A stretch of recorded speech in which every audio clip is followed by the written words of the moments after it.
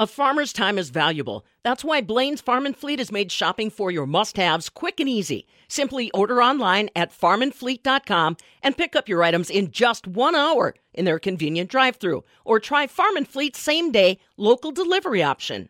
Back again at the Jefferson County Fairgrounds in Jefferson, it is the 2022 Wisconsin Sheep and Wool Festival, September 9th through the 11th. Bob Black has been there since its inception, and we're looking forward to a full show this year.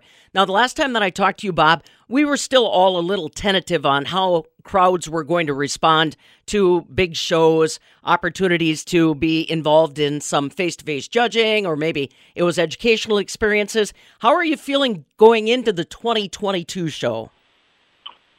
Well, Pam, I'm really kind of a little bit overwhelmed, actually, because we've had an unprecedented number of registrations for classes, fiber arts classes this year, and a really big push to get catalogs. Since the middle of January, we've had almost 500 requests for catalogs, which I've never really seen before in the past. That's not a big number, maybe for some other organizations, but for us, that's really a step up, and it shows that interest has come back. Boy, that's nice to hear. And that fiber arts business, I mean, for people that don't understand that business, Bob, it's kind of specialized depending on what type of fiber you want to work with. Yes, it is. And this year we have an offering of 100 different fiber arts classes for people to choose from, which is one of the, if not the largest, certainly one of the largest offerings in the country. So they've got a really broad range, no matter what their interest with yarn or wool. We've probably got something that'll fit them. Sure. Now, Bob, let's retrace our history just a little bit here. For people that don't realize, Wisconsin's always been kind of a gathering place for people that have been involved in the sheep industry. That continues today with the Sheep and Wool Festival. But give them a little sense of how this all started and why Wisconsin plays such a critical role for a gathering of shepherds and people interested in that fiber art. Well, of course, the seed was planted way back in 1978. And the Wisconsin Sheep Breeders Cooperative started the Wisconsin Sheep Industry Conference, which ran for over 20 years. Some people might remember that as being held down at Madison at the Holiday Inn. And that drew producers from across the state and the Midwest. And that was really where this whole thing got started. 20 years ago, and this is our 20th anniversary, we switched gears a little bit and made it into a festival format which would draw in the general public. And so that's where the fiber arts really took off. We offered fiber arts classes back in the old sheep industry conference days, but nothing that would parallel anything that we've got like today. So that's really where it got started, and it's just taken off since then. I remember the old make it yourself with wool competition. That was kind of the impetus of taking another look at how we can use, shall we say, the byproducts of the sheep and lamb industry. Let's talk a little bit more about why Wisconsin seems to play such a critical role when it comes to sheep in the upper Midwest. What is it about our state makeup, Bob? Well, I think you've got really interested producers and certainly people who are willing to volunteer and step up to make things happen. I think that's crucial. And Wisconsin seems to be kind of a center point for that sort of response to a need and in the interest of educating people.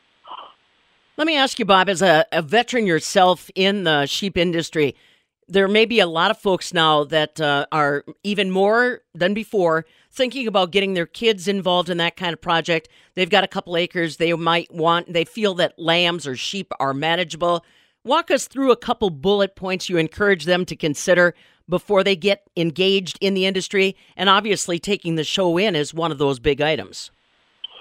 It certainly is, and I would recommend that anyone interested in getting into sheep production, whether it's for the fiber, for meat, for sheep dairy products, that they get close to and actually use as a mentor someone who's deeply involved and is willing to show them the ropes. I think there are a lot of people in the state that are willing to do that, but you need to get up close and personal with a producer that's actually really interested in, I guess, making a living, making money, showing a profit.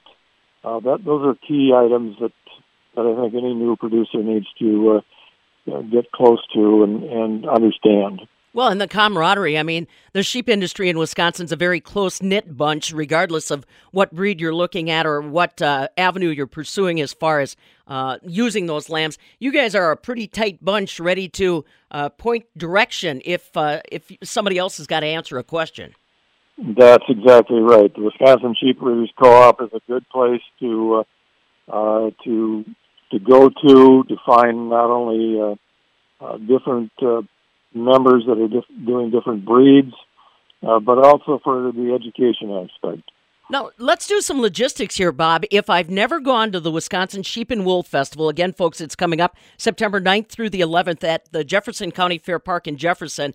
Walk me through. Are there certain days that focus in on certain elements of the industry? I know you've also got stock dog trials that go on, so people have to understand there's a lot of different things happening over the course of those 3 days. How do you explain or suggest they run through their itinerary?